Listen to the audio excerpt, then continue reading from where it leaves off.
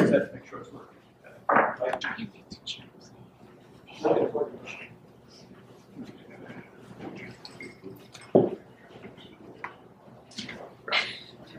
Sebastian. Well, while we're waiting for technical difficulties to be resolved, at the end I'll tell you, if we have time, how I stumbled upon General Rosecrans' story. He was born in Delaware County, Ohio, that's north of Columbus, and he graduated 5th in the West Point class of 1842. So he was a smart guy. Went to the engineering corps, he did a lot of work of fortifications and along various forts on the coast. Not in the Mexican War. And, yeah, okay, right. So not in the Mexican War. And he resigned from the Army in the, can everybody hear me okay? Yeah. He resigned from the Army in the 1850s to go into private business. And he got to the oil refining business from coal. I don't really understand all these things, but he invented a type of lantern here, as you can see. So the point is, he was a smart guy. He settled in Cincinnati, and there was an explosion in the laboratory, and he burned. And if you look at a lot of his pictures, he has like a little smirk in his ears. People always comment. When the war breaks out in 1861, he offers his services to Governor Dennison of Ohio. He goes to Washington to also try to get some supplies, but he gets offered a position in the Army. And where does he end up? He ends up in West Virginia. There you go. Now, we're going to have to retire you after about 5 questions. But if anybody has an answer, shout them out. It's more fun. He ends up in West Virginia. Now, have any of you been to Richmond Mountain or Carnifex Ferry? Okay. So, we have a pointer too. So this is where, uh-oh. What did I do wrong? It snowed. Turns it off. Turn it off. Okay, so if you know where Wheeling is, they came into Western Virginia to, maybe I'm not going to do the pointer, that seems to be what cost it. So, Sure, pointer should be fine. It doesn't do that. Okay. There we go. No? Are you getting more than one button? Okay. Yeah, the pointer's not a good thing. What is that good? Okay. Okay. So, and we don't need to talk a whole lot about West Virginia, except to mention the following. That they began up here. You can see the blue. And if you look carefully, that says McClellan. Because Rosecrans was under McClellan. In a lot of books, McClellan is the Union hero of all this. But McClellan was not in West Virginia very long. Because after the Battle of Rich Mountain, which was July of 11th, 1861, where does McClellan go? He's summoned to Washington to take over the Army of the Potomac after the first whole run. So then Rosecrans is in West Virginia. He's in command. There's a battle, Carnifex Ferry. The Confederates actually lost less than the Union Army did, but they retreated. And then right in this area here is the area of Sewell Mountain, where Rosecrans is facing none other than Robert E. Lee. And there's no battle there, but Lee is hoping that Rosecrans will do something rash like attacking, and then his army will be destroyed. Rosecrans doesn't do that. Lee retreats, and all of this area is in Union hands. So the next time someone says the reason West Virginia is a separate state is because people didn't like slavery and they voted, well, it also helped that the Union Army occupied that land. And for those of you that haven't been to West Virginia, that's what the terrain really looks like. So no one ever fought in the terrain that Rosecrans did. Rosecrans is replaced as commander in the Mountain Division, I think they call it. Who is it replaced by? Fremont. Fremont. Very good. Now, why is this important? Well, Fremont was the first candidate of the Republican Party, right, in 1856. So he's always a darling of the radical element of the party. What did Fremont do in 1861? He issued an Emancipation Proclamation. Everybody's in Missouri. You can't be doing that. So what happens is, I think, it's not an illogical thing to think that if the war was going to be a short war, which they hoped for in 1861, why not get one of our guys well positioned so that maybe he will be the hero? You don't have to accept that, but it is interesting that Rosecrans is successful and he is replaced. And where does he end up? He ends up, oh, we got a quote for you here, actually. This was actually written in the 1900s or so. Rosecrans, not McClellan, was the hero of Rich Mountain, which battle was decisive in the campaign in West Virginia in 1861, which defeated and discredited Lee and cleared the field for the restoration of civil government in Virginia. So if Rosecrans had done nothing else but that, he would be a minor, but an important figure. But he ends up in, Rosecrans ambulance. Remember I said he was a smart guy. So he designed the type of ambulance, the wheeling of Rosecrans ambulance. This is where he ends up. He ends up in northeastern Mississippi. Okay, have many of you been to Corinth, all right? How many been to you? Probably very good. I'm impressed. Okay, for those that haven't, this was to be a pincer movement.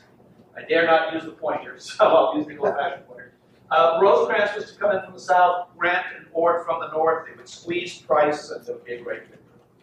What happens is that Grant and Ord do not participate in the battle. Now, if you read most histories, they will say that was because there was an acoustical shadow that carried the sound of battle away. That's why Grant didn't participate. Most of you probably heard that, right? But here's what someone wrote. This was published in the Rock Island Argus newspaper, Rock Island, Illinois, on October 28, 1862. Let's go right to the bold part. We rested there one day and started for Boonesville, Mississippi, from which place we marched towards Iuka. There we arrived just in time to hear the parting guns of Price's army and had to go back without seeing the enemy, the disgust of every man in the army. Why we were not permitted to participate in this battle and destroy perhaps the whole of Price's forces when we were in striking distance is a matter yet unexplained. Yet we had to go back without firing a gun, and the cursing and swearing of the soldier was heard all along the road. We're not being permitted to have a hand in the fight and help the gallant Rosecrans, who had engaged the enemy and was doing his best, but could not keep back the whole of Price's forces, as his own was not strong enough. Now this is printed less than 2 months after the battle. This is someone that heard the sound of the battle. You know, I'm often accused of being overly praising of Rosecrans, but I didn't say the gallant Rosecrans, the man that wrote this.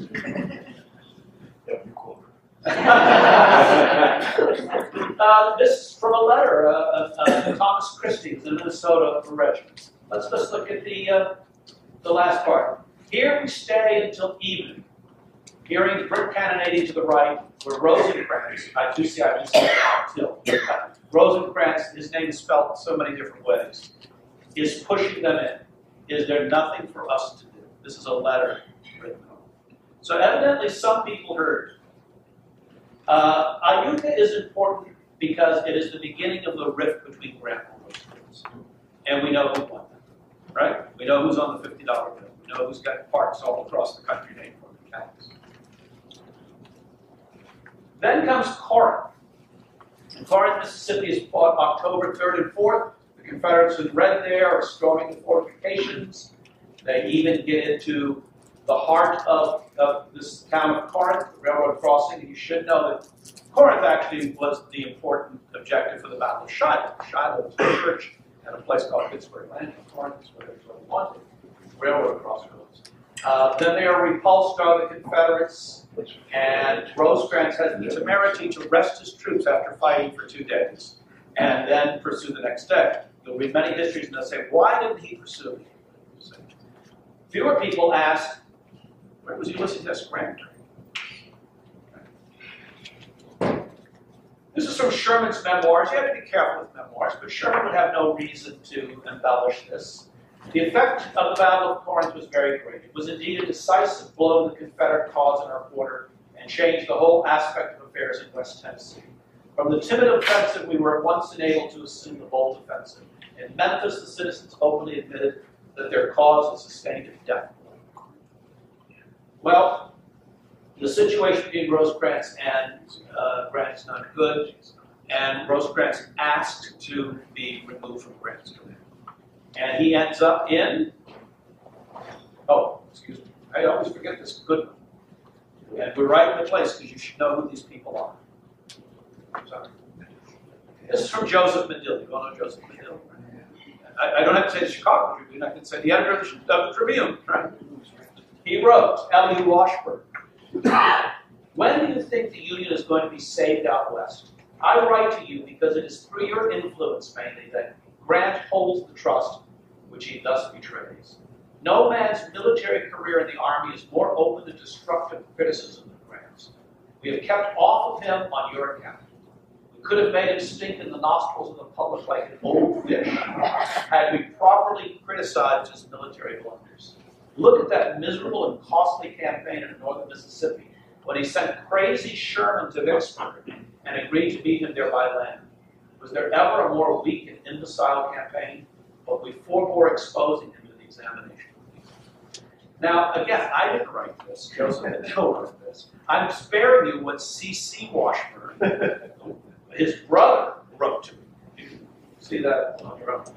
But let's analyze this a little bit more. These are both on the same side. They both not only want the Union to win, they're both Republicans. But Joseph Medill has no real interest in who emerges as the leading general. He wants to get the war won. Eliot Washburn of Galena, Illinois, the man who really created Grant and sustained it after Shiloh and after the problems in northeastern Mississippi, does have an interest in doing something. So I think that's very important to notice. So where does Rosecrans end up? He ends up in Middle Tennessee. Takes over the army, well, not Middle Tennessee, but takes over the army of Cumberland. And they fight December 31st and January 1st, January 2nd, the Battle of Murfreesboro, Stones River. And I'm assuming a lot of you have been Stones River, right? And you see that big arrow thrusting there. The right wing of the Union Army was surprised, and the Confederates come across, and then the question is, will they be able to get in the rear of the Union Army and take the pike there, the Nashville pike, and then cut off his line of retreat, Rosecrans' line of retreat? And in case you didn't know, he didn't. They weren't able to do that. Rosecrans and others helped rebuild the line. Let's see what some people said that were there. Now, I've been doing some research. So this is from this 15th Wisconsin, which was known as the Scandinavian Regiment. They translated the book. And it says right there, Rosecrans himself took command of this position and held it as long as the battle lasted. And it was said that it was his personal courage and ability to which the Army owed its salvation. This, I just did this today. This is from the Chicago Board of Trade Battery. To the left and front lay the key to the position. Not to hold the gap would be fatal. At this juncture, Major General Rosecrans dashed from left to right and discovered the Chicago Board of Trade Battery ready for the fray without positive directions. His orders were given to officers and men indiscriminately as the case demanded. He spurred back to near gap, returned part way, beckoned and shouted, "Right this way." His on parade, the commander of the trot came into battery in the gap on the crest, and so on. So the general on the right in line. So this was written after, of course. But the point is, people are remembering the presence of Rosecrans here. You often read that Rosecrans got nervous in battle and he stammered. I'd really like to see the documentation for that. Another interesting thing about Rosecrans is that he really did care about his soldiers. I don't think I brought it, but I found a letter just the other day. It was written by a fellow, and he said Rosecrans was the soldier's friend. The soldier's friend. So this is from that same thing about the Chicago Board of Trade Battery. After the Battle of Stone River, which is the real name of the battle, General Rosecrans, commanding the Army of the Cumberland, issued a special order giving the battery the privilege of carrying the colors presented by the Chicago Board of Trade. This being the first time in the history of the Army where a battery of artillery was allowed to stand in the United States colors in a battery flag. By a subsequent special order, Stone River, Elk River, Chickamauga, going back. Now, I don't know if that's true or not, but the point is that they thought it was true, that it was the first. I know that this happened, but that it was the first, I don't know. So Rosecrans was a man that believed in rewarding and complimenting the people that fought. I was talking with you about the blockade that was in reference to this. This is from a Confederate position perspective. Events had made Murfreesboro, Stones River, saying that, the hinge upon which the fortunes of the Confederacy must turn. That battle won by the Confederates, the paper blockade, we were talking about the blockade, would be torn to tatters and the independence of the Confederacy assured. On that field, the genius of Rosecrans turned the paper blockade would have happened. On that field, his genius destroyed the Confederacy and established the Union. I don't have to believe that. But the point is that someone said that. The Confederates said that. He later became governor of Tennessee, lost a leg in Stonesboro. Stones River, you know, a lot of people don't even know about it. Yeah. Amazing. I can never forget, whilst I remember anything, at about the end of last year, the beginning of this, you gave us a hard-earned victory, which had there been a defeat instead, the nation could scarcely live with. Now, if you ask somebody, who said this to whom about what battle, they probably wouldn't say, oh, that's easy, Abraham Lincoln, William S. Rosecrans, Stones River. They would never know. But let's go a little bit deeper into this. December 31st is the first day.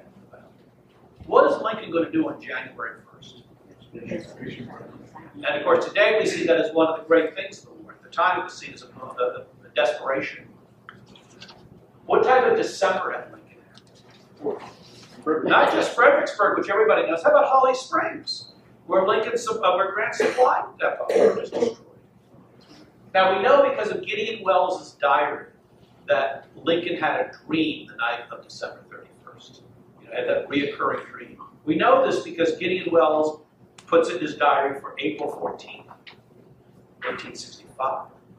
There was a cabinet meeting, and Lincoln says, you know, paraphrasing, of course, I had that dream that I had several times during the war. It usually came before a victory. It portended something important, usually a victory. And Lincoln thought that this was going to be word that Sherman that was going to capture Johnston. Well, we know, interestingly enough, it did portend something. It portended the death of him. In that cabinet meeting, he said that I had that dream before Murfreesboro. So that's the point I want to make, that even on the last day of his life, his conscious life, he still remembered the importance of Murfreesboro. You'll also read that he did, well, Rosecrans, after this battle, was probably the leading Union general. Not a lot of people had marches, but had the Rosecrans victory march. It started a roll of honor. And he actually, we would have the various regiments select people that were merited distinction, and he actually wanted to mount them on horses, mounted infantry, which he did for different mounted infantry. It never got that far. But he was always concerned about his soldiers. Now, you'll often read that he did nothing for 6 months. And that's not the case. Among the things he did, he built Fortress Rosecrans, the Civil War's largest fort, a fortress like no other, largest earthen fort during his life. Okay? He was expert in logistics and transportation. Look where he was going. There's no river. There's not going to be any help from the Navy. He's on a rail line, going deeper and deeper, not just in Confederate territory, but hillier and mountainous territory. Most of that still exists.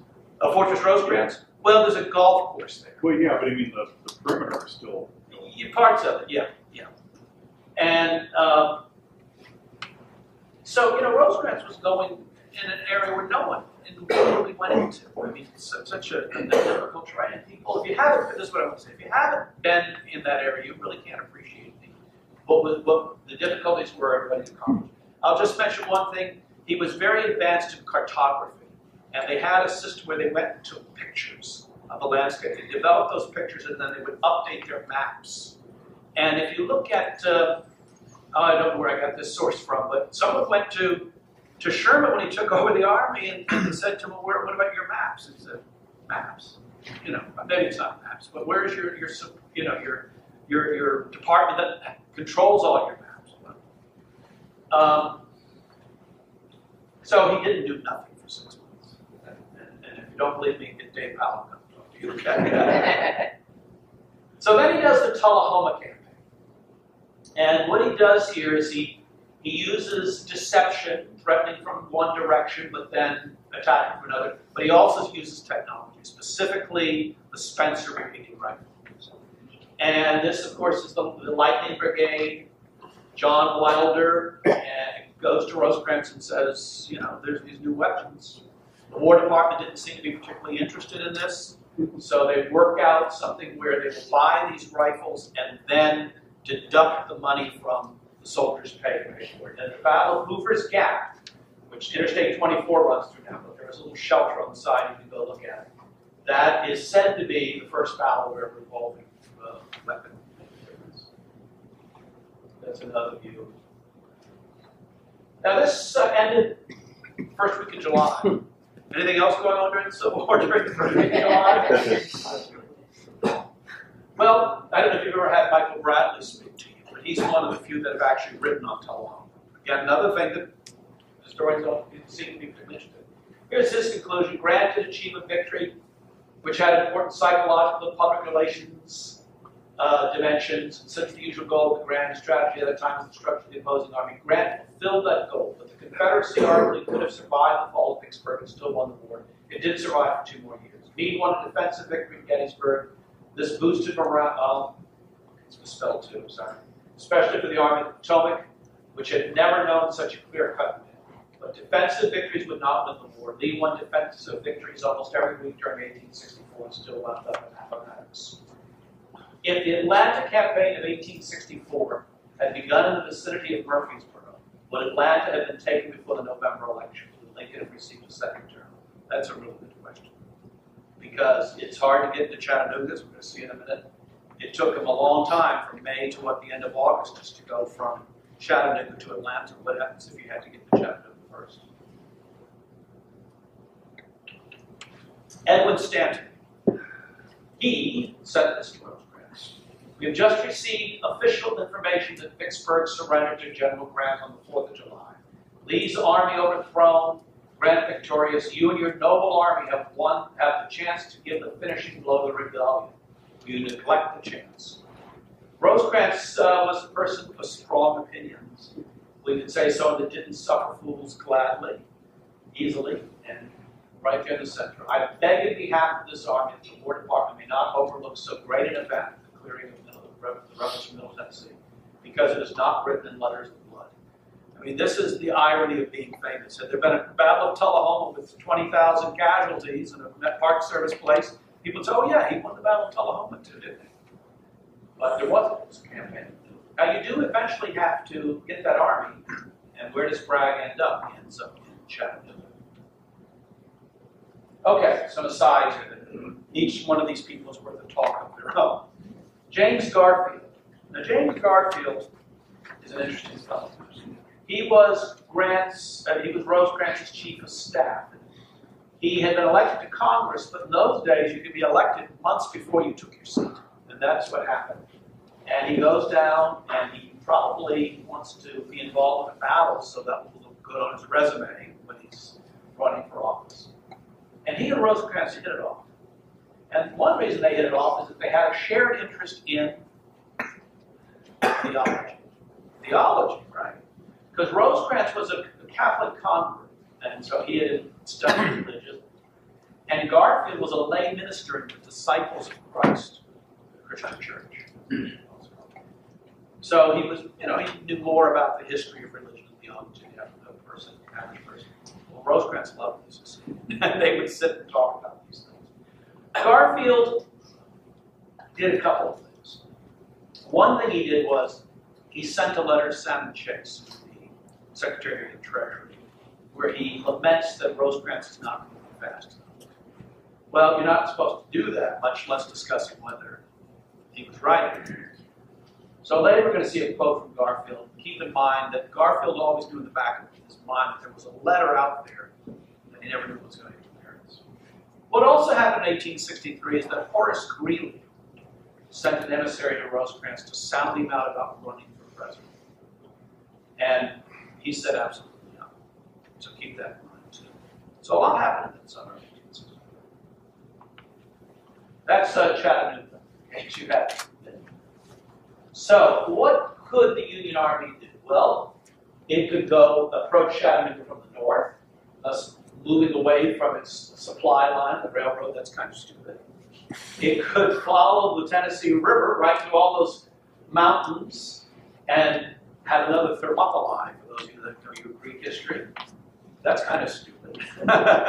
So what can you do? Well, what he did do, I don't know. And here you can see the maneuverings. And if you go to Chickamauga, you can't just go to the battlefield. You got to go to where the river is and look at the river crossings in Stevenson, Alabama, and Bridgeport. You've got to look at the whole big picture. And you have to go down to Chickamauga, Georgia, Crawfish Springs, and see how they ended up at the battle. What Rosecrans did was he sent Crittenden's corps to the north to make Bragg think that that's where the main thrust was coming. And then he sent two other corps, Thomas and McCook, across Lookout Mountain to the caps there. Now this is important because it's often said that Rosecrans, after being cautious for so long, then threw caution to the wind and wildly and widely divided his army. But he had to divide his army. Now there's a lot of misinformation and bad stuff here. You know, they didn't know until a few days before the battle that Bragg was being reinforced. The War Department didn't even though there was information on that on the front page of the New York Herald. It's unbelievable. So now what becomes the question when all this, not the question, becomes the issue, is will the Union Army, will Rosecrans be able to unite his army and defend Chattanooga before the Confederates, who are now larger than he is, can cut him off? Everybody understand that? Right. Here's Chattanooga. This is the area near the battlefield. Can he get all these people together before Bragg can outflank him? Now, I'm not going to talk a lot about the Battle of Chickamauga because that's a whole talk in itself. We'll talk about it in a minute. But I will say this. I think the most famous parts of Chickamauga, a lot of them really are on very shaky documentation grounds. For example, the dressing down of General Wood by Rosecrans. There's really only one source for that. It's Henry Siss's book, The Army of the Cumberland. Rosecrans actually kind of promoted that later after the war, but there's not really a whole lot of evidence about that. Certainly nothing dramatic. Someone holding up the order and say, "I hold in my hand the fatal order." Well, I mean, you're going to risk everybody's life out of spite? Don't know about that. A big thing is, did he flee the battlefield in panic? Now that's a good one. Well, what's the sourcing? Well, a lot of the sourcing comes from Charles A. Down. A lot of the negative sourcing about the war coming from Charles A. Down. Are you familiar with him? Assistant Secretary of War, but generally considered to be a spy for the War Department. He'd been down to spy on Grant. Now he's spying on Rosecrans. What actually did happen was after the right fell apart, right? Let's say that's the door to Chattanooga. Thomas is over here, and remember Thomas is usually in the center, but Rosecrans had moved Thomas, who he considered his best corps commander, to the left to guard the road. And what does Thomas say on the night of the 19th? I'd strengthen the left. I'd strengthen the left. And he said, what would you do? So we're going to take it from the right and put him on the left. But what's going to happen to the right? It's going to be weakened. How about the famous gap? Well, that played a role, but a big role. But a lot of new research says that the Union right would have been flanked anyhow. They just ran out of it. Rosecrans and Garfield meet up. And there's two versions about what happened. Rosecrans' version is that he said to Garfield, why don't you go to Chattanooga and do all these things? And I'll go see what's happening with Thomas here. And Garfield said, oh, I can't do that. Why don't you do that? And I'll go. And the other version is that Rosecrans said, I think it's lost. I'm going to go to Chattanooga. And Garfield said, this is Garfield's version. Well, I think there may still be hope. I'm going to go see Thomas. So those are the two versions. But nobody says that he fled the battlefield in panic. So who's in command there? Yeah.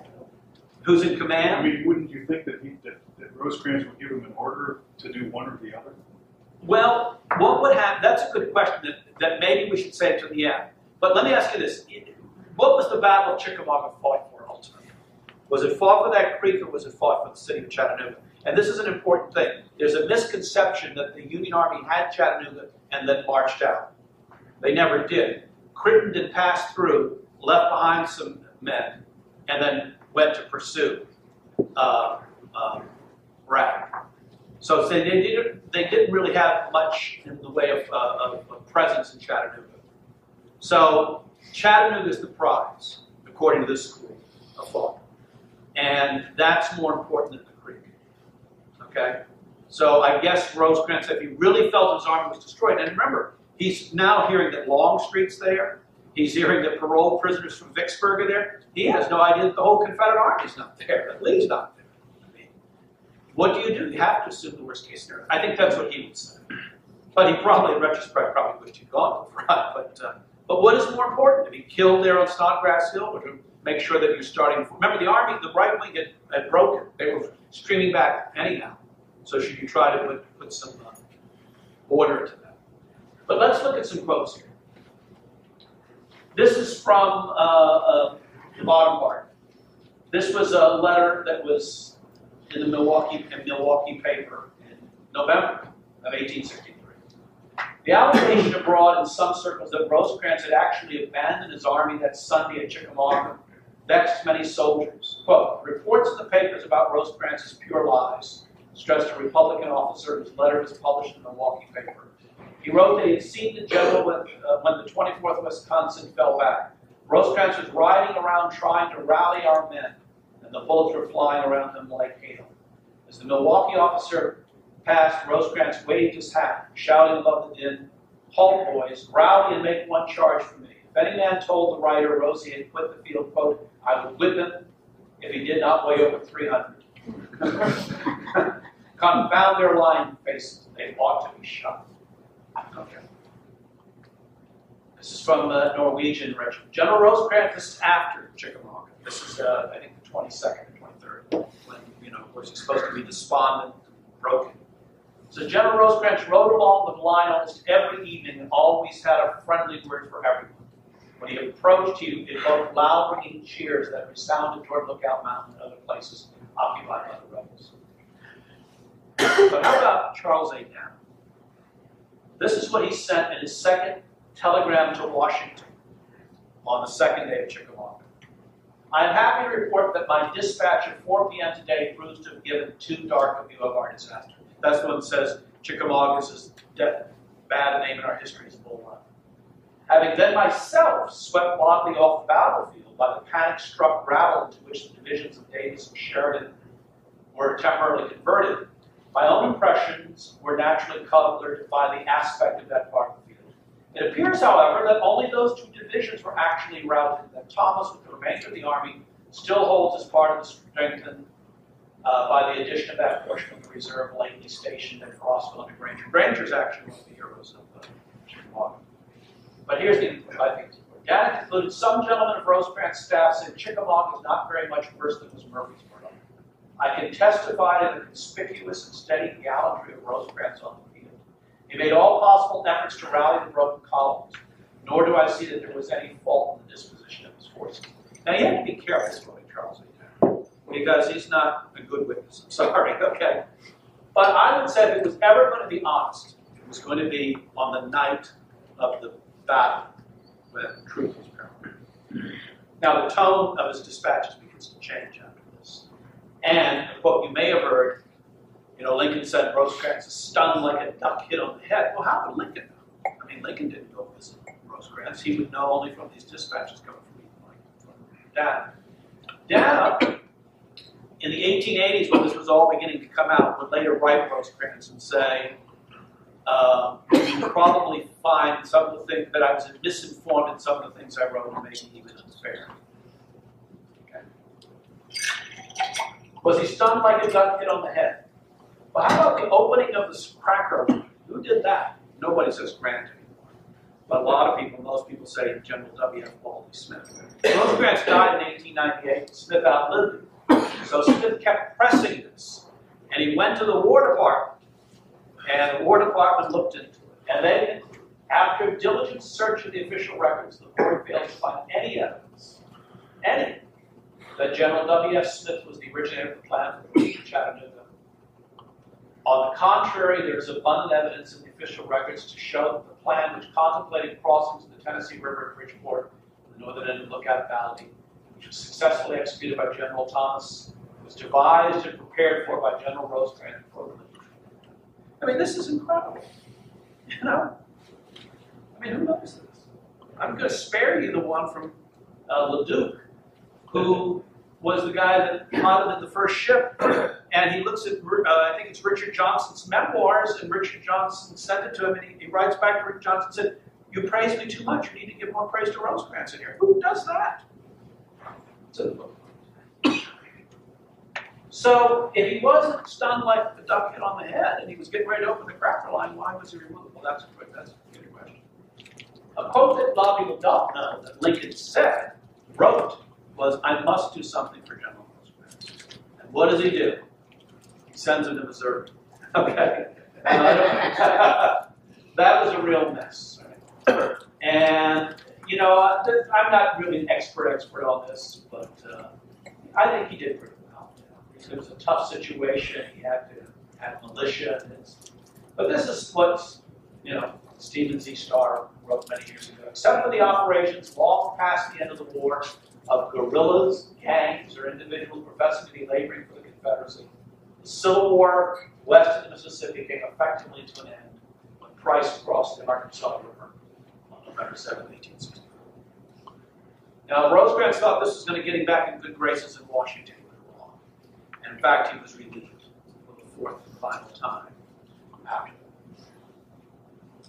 He retires from the Army in 1867. And John Russell Young, the editor of the New York Tribune, he writes to Garfield, and he says, "I see that Rosecrans' resignation has been accepted at last, and that he's to go out of the Army. I wish you would sit down before you leave Washington and give me a memorandum of his military career. How he was removed 4 times, each time at the end of a victory." Now, this isn't interesting, because Chattanooga, Chickamauga is a victory. Am I saying that? No, the man that lived that said. See, that goes to that whole thing. What was the objective of the Chickamauga campaign? You know, and if you ever get, you know, Dave, what's his last name? Yeah, down here, you know, I asked him online. I've never met him personally. Wasn't there going to be a battle for Chattanooga? Was Longstreet sent to Tennessee to engage in a siege through the fall and winter? Absolutely not. He was sent there to fight a battle, don't you think so? And assuming that no army is going to destroy another army, what are you going to have? You're going to have 2 wounded armies, and one of them's going to have Chattanooga. Well, in a sense, that's kind of what you have. Hello. But Garfield wrote that.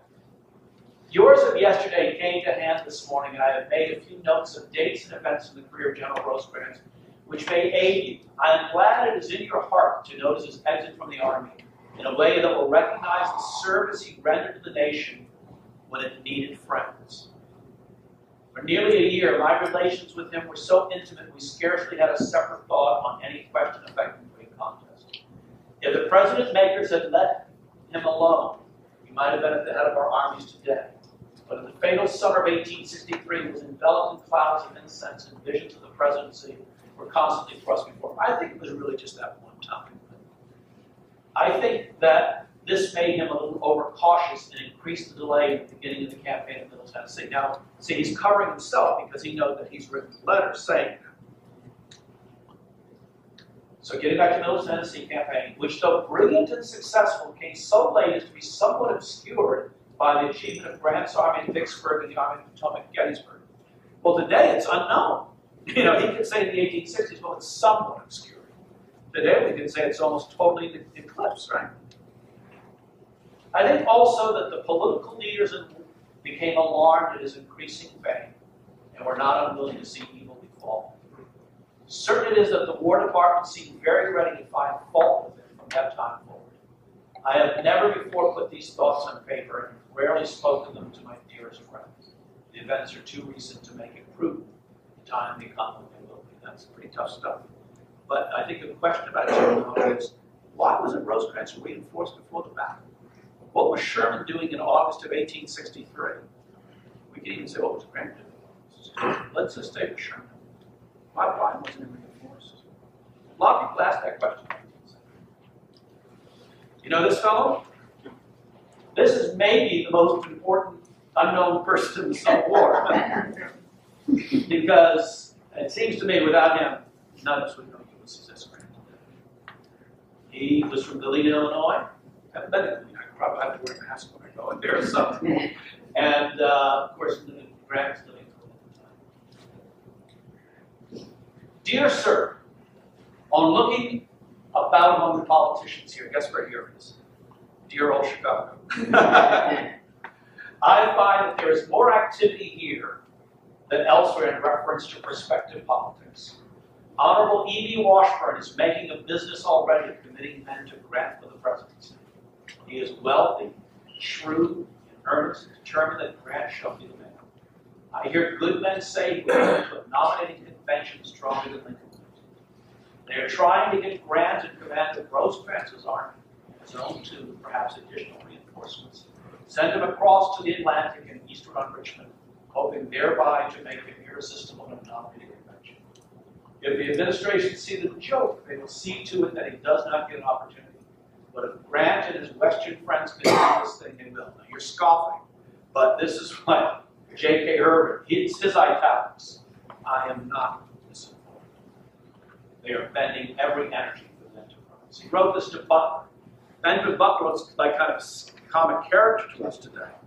But people don't understand how much appeal he had to the radicals because of, among other things, the contraband war issue at Fort Monroe, which you're going to, but in 2 years, right? So you'll learn all about that. I was telling Robert here, I know nothing about J.K. Herbert except that he actually existed. He got involved in cotton speculation. There's actually a Supreme Court case with his name, but I found no death records for him. If you ever find J.K. Herbert, real name Jasper Gay, you let me know, okay? Well, what can I say about this? I mean, this was written August 16th. Henry Van Ness Point, soldier, Medal of Honor recipient, journalist, historian, first superintendent of Chickamauga Battlefield Park, and staunch defender of Rosecrans. Thomas is another victim, and the Army of the Cumberland. Okay, now this is the one, we're not going to read the whole thing, because some of you grant people might say, I don't know. Okay. So we'll just, Don Piatt, didn't even know Don Piatt? P-I-A-T-T. He was a soldier for a while. He was a journalist. Afterwards, new biography about him called Gilded Age Gadfly, which is a terrible title because he wasn't a gadfly. He was a serious person. He was known as a man who took on the lobbies. There actually were lobbies in the 19th century. So, in his biography of Thomas is this, and we're not going to read all the terrible stuff. Of all the generals who achieved notoriety during the Civil War, he, Grant, is the one whose career as a soldier will bear the least scrutiny. It is strange, dropping down, that so unsuccessful a general should be able to retain the confidence of the war department in Washington. That all that must have been known of his blunders, and there's that word people don't like to hear, habits. There is a solution to this mystery found in the ancient career of L.U. Benjamin Washburn. So this is a man who was there. Saying, oh yeah, it's Washburn. That's all too terrible. So Rosecrans, what does he do after? Well, he's ambassador to Mexico. It's called Minister of Mexico. And for a while until Ulysses S. Grant becomes president. And then that's the end of that. Now, when I speak to Southern groups, I highlight this picture. This is Rosecrans there with Robert E. Lee. This is in the Virginia room of the Greenbrier Resort in White Sulphur Springs, West Virginia. And what this depicts, and this is the 20th century, is Rosecrans seeking out the Confederate leaders who met there in the summer to escape the heat. And he said, will you sign this manifesto saying that the leaders of the South accept the outcome of the war and the abolition of slavery?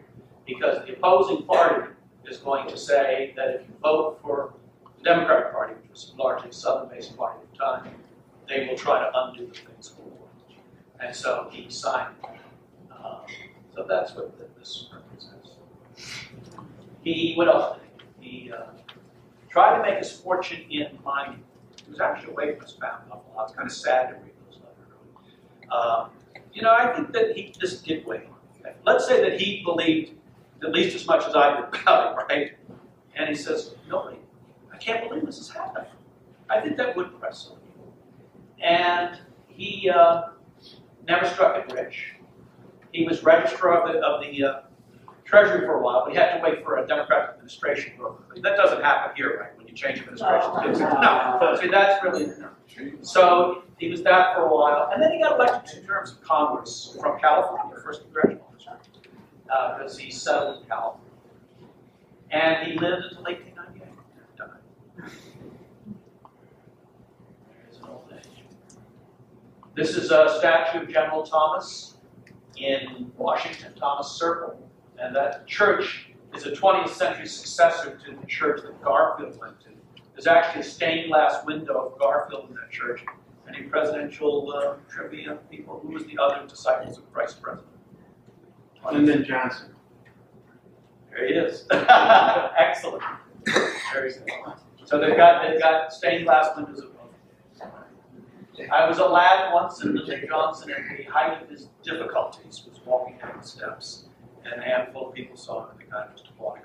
That's in the days when you always applaud. President Wade. The idea that a president could walk down the steps with a minimal security is just tells you a different age. So, how did I stumble upon this? Well, I went to Mount Olivet Cemetery, which is an old cemetery in Washington. I was looking for Mary Surratt's grave. But I'd seen it before. There was a bronze plaque on the back of it that someone put on there, basically blaming Edwin Stanton for all of her problems. I couldn't find it.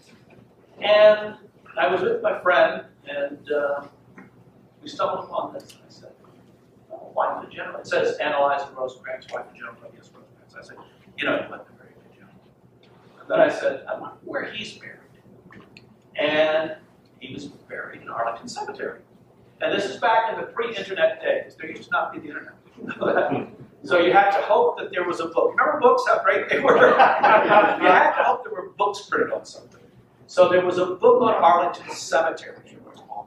And in that book it said, except for a strange quirk of fate, William S. Rosecrans would have been the 17th president of the United States. I said, what? And it said that Abraham Lincoln offered him the vice presidency in 1864. He accepted it, but Edwin Stanton intercepted it, and all the telegrams didn't go to Stanton's office. And so didn't get it in time. I said, well, this is unbelievable, especially considering his religious background. I said, well, maybe the National Enquirer would be interested in this story. Well, how can we find out more about these people? Well, a man named William Lammers, as they say in Wisconsin, wrote a book called The Edge of Glory. And it came out in 1961. He was superintendent of Milwaukee Public Schools in the 50s, probably the Milwaukee Public Schools were one of the finest in the country. And it came out, got good reviews, and was forgotten. Okay? But without that book, little old me wouldn't have known where to go. So I have a great debt to William Lammers. It was out of print for a while, but it has been reissued. There he is, buried in Arlington. He died in Los Angeles in 1898, and then was reburied in Arlington in 1903. That's all it says is Major General William Stark Rosecrans, and on the other side just says Rosecrans. If you stumbled upon that, you wouldn't know anything about it. So, what about other people that have looked at this? Well, here's Boynton's book. He wrote many articles as well. This is Sherman's Historical Raid, the memoirs in the light of the record. The man who should have been speaking to you here is Albert Castell. We're going to talk about him in a moment. And he wrote a book, of course, many years ago called Decision in the West about the Atlantic Campaign. And he also has a book about essays on the Civil War. What is that? Winning and Losing the Civil War. And one of the essays is Prevaricating Through Georgia. Okay. There's Lammers' book. I understand Frank Varney has or hasn't spoken. Yes. So, Frank Varney, General Grant, rewriting the history. Basically, his thesis is that people just accept the memoirs. They just, and when we say people, we mean scholars, academics. They accept to the memoirs, it's probably true. This was a cover story of Civil War Times magazine, I didn't say that. That is actually an essay by Evan Jones that comes from a chapter in this book. More and more people are looking and saying, oh, it was the Western. Illinois is really a Western state. You know that by 19th century standards. They're saying Chattanooga is important, and the Western Theater is important. So he has an essay, does Evan Jones, on the Rosecrans Grant split that started in northeastern Mississippi, and guess who he thinks was right? Okay. Dave Powell has an essay in that about the 6 months of inactivity and how Rosecrans built this great this new army. Looking for something to do? Got 800 pages? I think you've helped with this, right? Or a little bit. So Joseph Rose, an amateur, got interested in Grant and started reading it. You know, he sent it to a number of people, including yourself and Gordon Gray, and they said, well, there's some interesting stuff in here. So I think it's interesting. A lot of amateur historians are like saying, wow, this isn't what. Victors in Blue, Albert Castell's last book. Albert Castell, as I said, is the man that should be here speaking before you. But as happens with all this, the clock ran out. Life is like football or baseball. You can't play 120 innings if you keep time, right? Eventually the gun stops. In one of his last chapters, he says, I shall say no more, but to state the wish, indeed the desire, that some other historian other than himself, one young, talented, and courageous, would produce a biography of Rosecrans. Now, why do you have to say courageous? We're not living in Soviet. You know? Because perhaps it upsets our whole understanding. Now, what makes this doubly interesting is that the man that helped him finish the book is the leading Grant scholar, Brooks Simpson. And I sent an email to Brooks Simpson, and, you know, a little humble me, a little uncredentialed me. And I said, you know, no one's better positioned than you to be that person. He said, well, it's really Alvin's book. And, you know, he has every right to do that. But I'm just wondering, he said, you know, I don't want to start with the Grant Rosecrans. I don't know. If he were here, he'd say that, stop that speculation. Rosecrans had no statue anywhere. In Cleveland, if you go to Cleveland, one of the things to see in downtown Cleveland is the Soldiers and Sailors Monument. And been there. Yeah. And go inside, they've got all the officers borrow these sculptures. And there's old Rosecrans in the corner with his beard. But that was it. And then some citizens in his own township, Sunbury, Ohio, raised money, something out of it. You know, one of those great old uplifting movies that raised the money, and he dedicated this in September 23rd. So the next time that you're in Columbus, you have a reason to go to Sunbury. We didn't talk about Julius D. Garchet. That's another interesting story. He was killed the first day of Stones River. This is his grave at Mount Olive. I'm happy to say this isn't vandalism. This is a result of something called the derecho storm that hit the East Coast in 2012. I think it started here in the Midwest. Came across, very bizarre. Came out of nowhere. High winds and the top of it. I asked the cemetery people to say, well, you know, next weekend I have to do something. And that's kind of sad. There she is, Mary Surratt. So I went back. I make a point of going to the cemetery, which is way off the beaten path several times a year. I said, you know, I went to the office and said, you know, I was here one time and there was a plaque on the back of her grave. And they said, oh, yes. I said, that was unauthorized by the family, and they wanted it removed. So then I went to the Surratt not boarding house, but Surratt Tavern, not the one downtown Washington, but the one in Clinton, Maryland.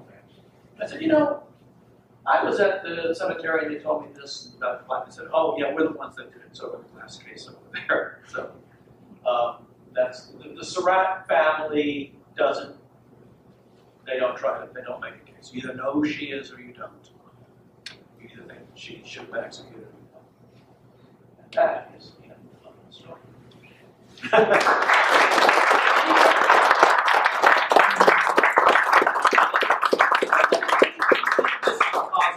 Because, you know, one of my first talks, a gentleman older than myself came up to me and he said, you know, there's been a tendency to tear down our heroes. And I knew where he was coming from. And I don't totally disagree with you. But I said, you know, Rosecrans is a hero too. And the people that fought on it. So I'm not for taking down anybody's statue. Not even taking them off a $50 bill. You know? We have a new star in the first. And the irony is, if we were in Alabama or someplace, and I gave a talk on Braxton Bragg, and I said, you know, Braxton Bragg doesn't have a statue. 6 of you would jump and say, we're going to do something about that. Old Braxton fought for us. We're going to get it going.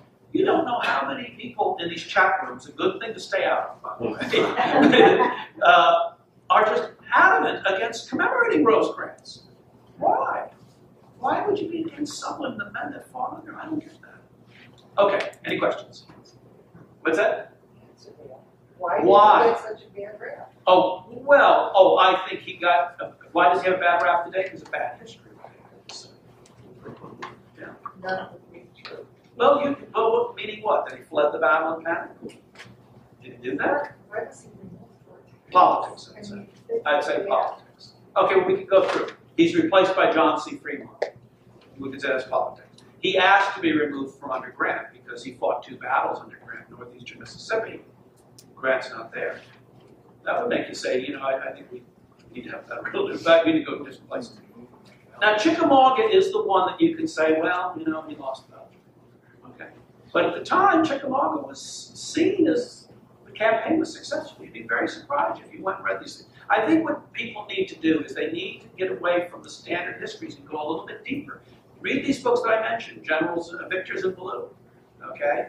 Read those things. And then Missouri. Well, then, you know, Grant wants to get rid of it. So I think it's politics, to be honest with you.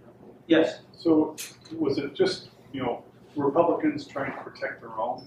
In many ways, and yes. not wanting to promote the career of anybody who was a Democrat? I think there's depth. And if has anybody delved into the Edmund Stanton biography that's come out, you know, Lincoln's autocrat, that's something you got to do 5 to 10 pages at a time. It's really deep. He basically makes that point, you know.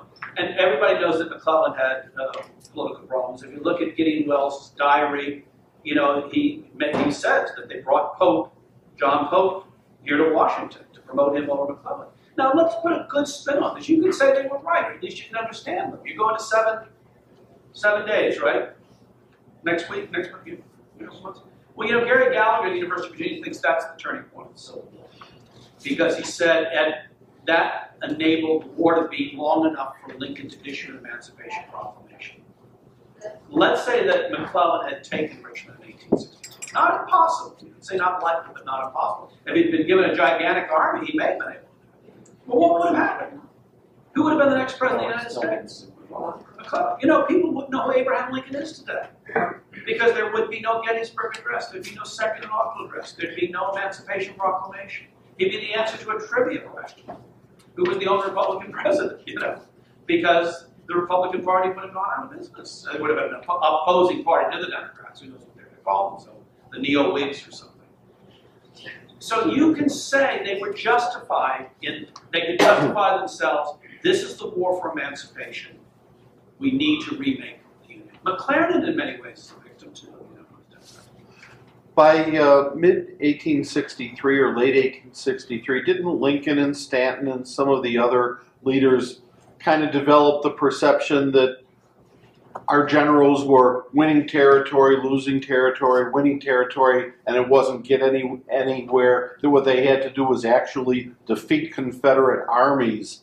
And the feeling was that the glorious campaign in Tennessee didn't particularly do that. And while Grant was not only taking Vicksburg, but actually capturing an army, and while Meade was not only winning a battle, but defeating an army, that wasn't happening in Tennessee. Well, that's a standard thing. I would just say this. You know, after Vicksburg, you saw the quote by Michael Bradley. Well, what was really accomplished? What happened to most of those prisoners? They were paroled, right? What did Grant do after Vicksburg? Anybody know? He went to... Stop the program. Fell off the horse. He fell off the horse in New Orleans, among other things. He went down to New Orleans, and, you know, I don't like to bring up the drinking thing, because that really gets Grant Parsons angry. But it's there. It's there. You can look for it. Nathaniel Banks and some others reported that he was drinking.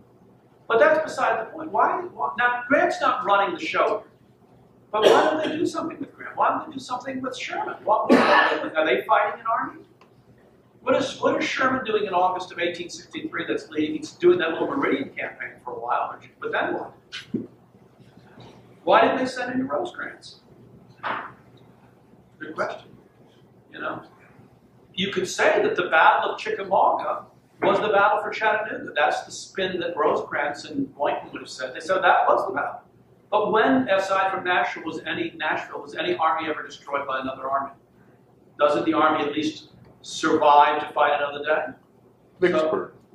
Well, yeah, but then what was the consequence of that?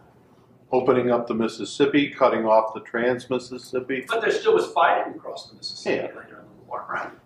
I mean, and a lot of them got paroled. But we can talk, yes. Oh, I have two totally unrelated questions. Oh, okay, Number one, Rosecrans is Minoa's Catholic. yes, Did you find anything in any of your research that is religion heard it. had anything to do with it? You heard it. Uh-huh. Number two, we were talking at the table here, and nobody else will ask it, so I'll ask it. Uh-huh. We were wondering, is Rosecrans Road up in northern Illinois named for Rosecrans? Yes. Yeah, okay, first, the surprising thing to me was that during the war, his religion didn't seem to hurt him. It did later in his political career, in that, his brother was a bishop of Columbus, Ohio, and is buried in the cathedral there. And there's some letters back and forth. Rosecrans was known as the Great Decliner because he was offered the nomination of governor of Ohio, I think governor of California. He could have had any number of positions. And his brother writes him and said, Rosecrans wasn't really a political guy. And politics was as rough in the 19th century as it is today.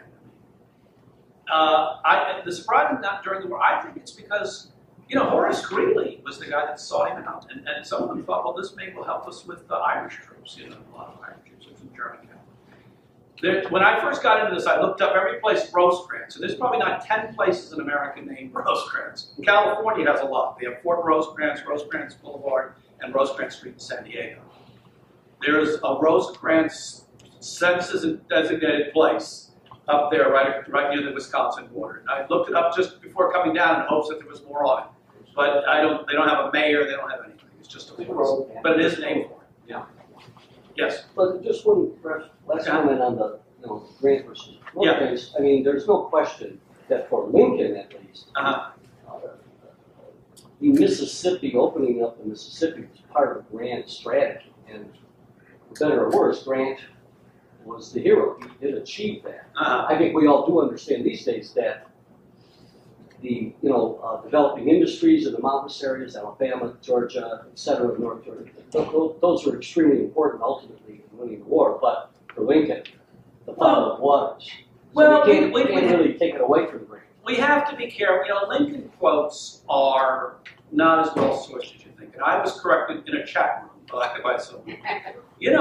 There's no evidence, and we have Lincoln people here. The sourcing for you can fool all the people some of the time and some of the people all the time. There's no sourcing for that. Can you believe that? There's no sourcing for that in Lincoln's. But again, the Mississippi was a major strategic. But what I'm saying is we have to sit down and you have to show me the citations where he said that. Yeah, I don't care about the quotes, I just care about the strategy. Well, except, let's go back to what Michael Bradley said. If the Atlanta campaign had begun on the other side of Chattanooga, would Atlanta have been taken? And almost everybody believes that the fall of Atlanta was the end of the Confederacy. It's casket. Do you accept that? I think holding on to Chattanooga, I agree with you. I think holding on to Chattanooga was really it. Okay. Because that was it for the industries that were being supported. But also the route to Atlanta. Because Atlanta determined that Lincoln wasn't going to be defeated for re-election, and that was it. Oh, yeah. But if they've got to get, let's say that Rosecrans had never left Murfreesboro, and they have to still get to Chattanooga. So this is something we would have to really sit down and look at the Lincoln things. I would tell you this. One of the things that surprised me doing this research is, and this is the land of Lincoln, but Washington, D.C. is also kind of the land of Lincoln, too. As a boy growing up, and there was Lincoln, Peterson House where he died, when downtown Roundup was a real downtown, and not a place for souvenir shops for school groups and stuff like that. Although it's changing. You could go shopping, and here was this no lines, no tickets to get in, where Lincoln died. It was like, a religious site. But Lincoln really wasn't the man sitting in the chair in 1863 that we kind of grew up with. And as late as 1864, people within his party are talking about, should there be someone else? And so I think if you read my book online or library or wherever, read the Washburn chapter. That's very important because they were really jockeying to see who would be the nominee in 1864. And you may know that offering Grant the lieutenant generalcy was kind of an understanding that he would not run for president. John Russell Jones is sought out, they said in Lincoln, oh no, he doesn't want to be. I will also say this in defense of Grant. I think much of this was not sought by Grant. It was Washburn's doing. And I think up until 1864, all Grant wanted to do was to have a good war. So he wouldn't have to go back to the tanner's business. He didn't have this ambition. But then as you get closer to it, and then of course the 1868, that's a very surprising thing, is that, Lincoln isn't the strong man that we think. He's a good man, he's a wise man, but Stanton in many ways is more powerful. Questions? Yes? A few answers ago, you used the term running the show. Am I correct that your fundamental thesis is Stanton and the radical Republican clique were running the show, including the War Department? Okay, let me say, yeah, kind of, but don't put it in the papers, okay? This is what I would say. And you kind of brought this up. The big question was who's going to emerge as the hero of the war and be the next president of the United States, right? Because whoever was going to be the hero of the war was going to be president. The president was Andrew Jackson and Zachary Taylor, much less George Washington. And George Washington, yes. Well, it could have been anybody. Could have been anybody. Lincoln was not going to run for a third term. There's no doubt about that, right? No one in the room thinks that Abraham Lincoln, had he lived, would have run in 1868. That was forbidden. So, it's an open thing. So all these politicians made connections. So Salmon P. Chase, he actually was a benefactor of Rosecrans to a degree. Benjamin Butler. So, you were the one that asked the question. I think, why was the Civil War fought? Was it to see who had the stronger army, who had the better strategy? It was fought for political reasons. Is that safe to say? It redid the nation. Is that safe to say? And, it changed not just for emancipation, but there was a new party that actually would, become the majority party up until the for many, many years. Before that, the Democrats had run everything, dating back to at least Andrew Jackson. So I think that played a big role. I would say go to that new book on Evan Stanton, and that will be a real eye-opener. Yes. This is kind of backtracking a little That's fine. I love the questions. In the Battle of Chickamauga, if they were concerned about the left and being cut off from Chattanooga, and they knew that they were being pressed on the other side, why didn't they overnight on the 19th move the rest of the army up to Snodgrass Hill and a more defensible position? Well, they had a draw on the 19th, right? I mean, they had repulsed everybody. Again, you're going to have to get Chickamauga first. But let's, off the top of my head, it was a 2-day battle. At the end of the first day, you still maintaining your line on the creek there, correct? So are you going to abandon the field? No. But that's what Thomas said that night. And they did move a lot of people to the left. What, are you going to completely give up the right? Well, then maybe they're going to go all the way behind you. I would say they ran out of men. But you probably need to get Glenn Roberts up there. Yes? Does Rosecrans even That's how to actually pronounce the name, yeah. Does he actually hold Chattanooga after the battle if General Thomas doesn't hold in Chickamauga? Yeah, well, that's a great question. So let's say, okay, let's look at this. That's a really good question. We talk about Rosecrans is rallying the troops, and the troops all love him, but he's saying, stand there and fight for me, and they're all saying, see ya, and running. Is he going to be able to hold if it wasn't for Thomas holding off the Confederates and then making a proper fallback? The right decision was to go to Chattanooga. What do you think about that? Yes. Maybe the right decision was to go to Chattanooga and start the defenses, which is what he did. There's no way they could have done it. These armies were beat up after. That's right. See, look, I'm just going to keep invoking Dave Powell because he's, I don't know him personally, I might even disagree with him, but I communicate a little bit. I said, really, what would have been an alternative?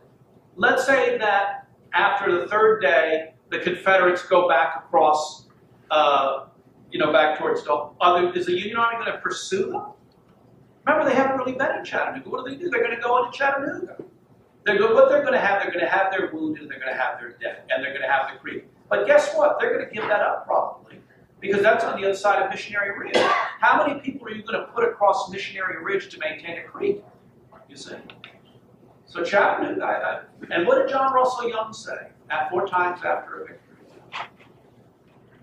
Thomas is we got to bring in Thomas in this. Why is Thomas after Nashville? Why isn't he given a big? He was a Virginia Democrat. He's of no use to you if you're But listen, I can say the radicals, in a sense, were right. I mean, you want to reconstitute the Union and have a bunch of the old orders reestablished. Other questions? Any other questions? Okay, thank you very much. Well, thank you.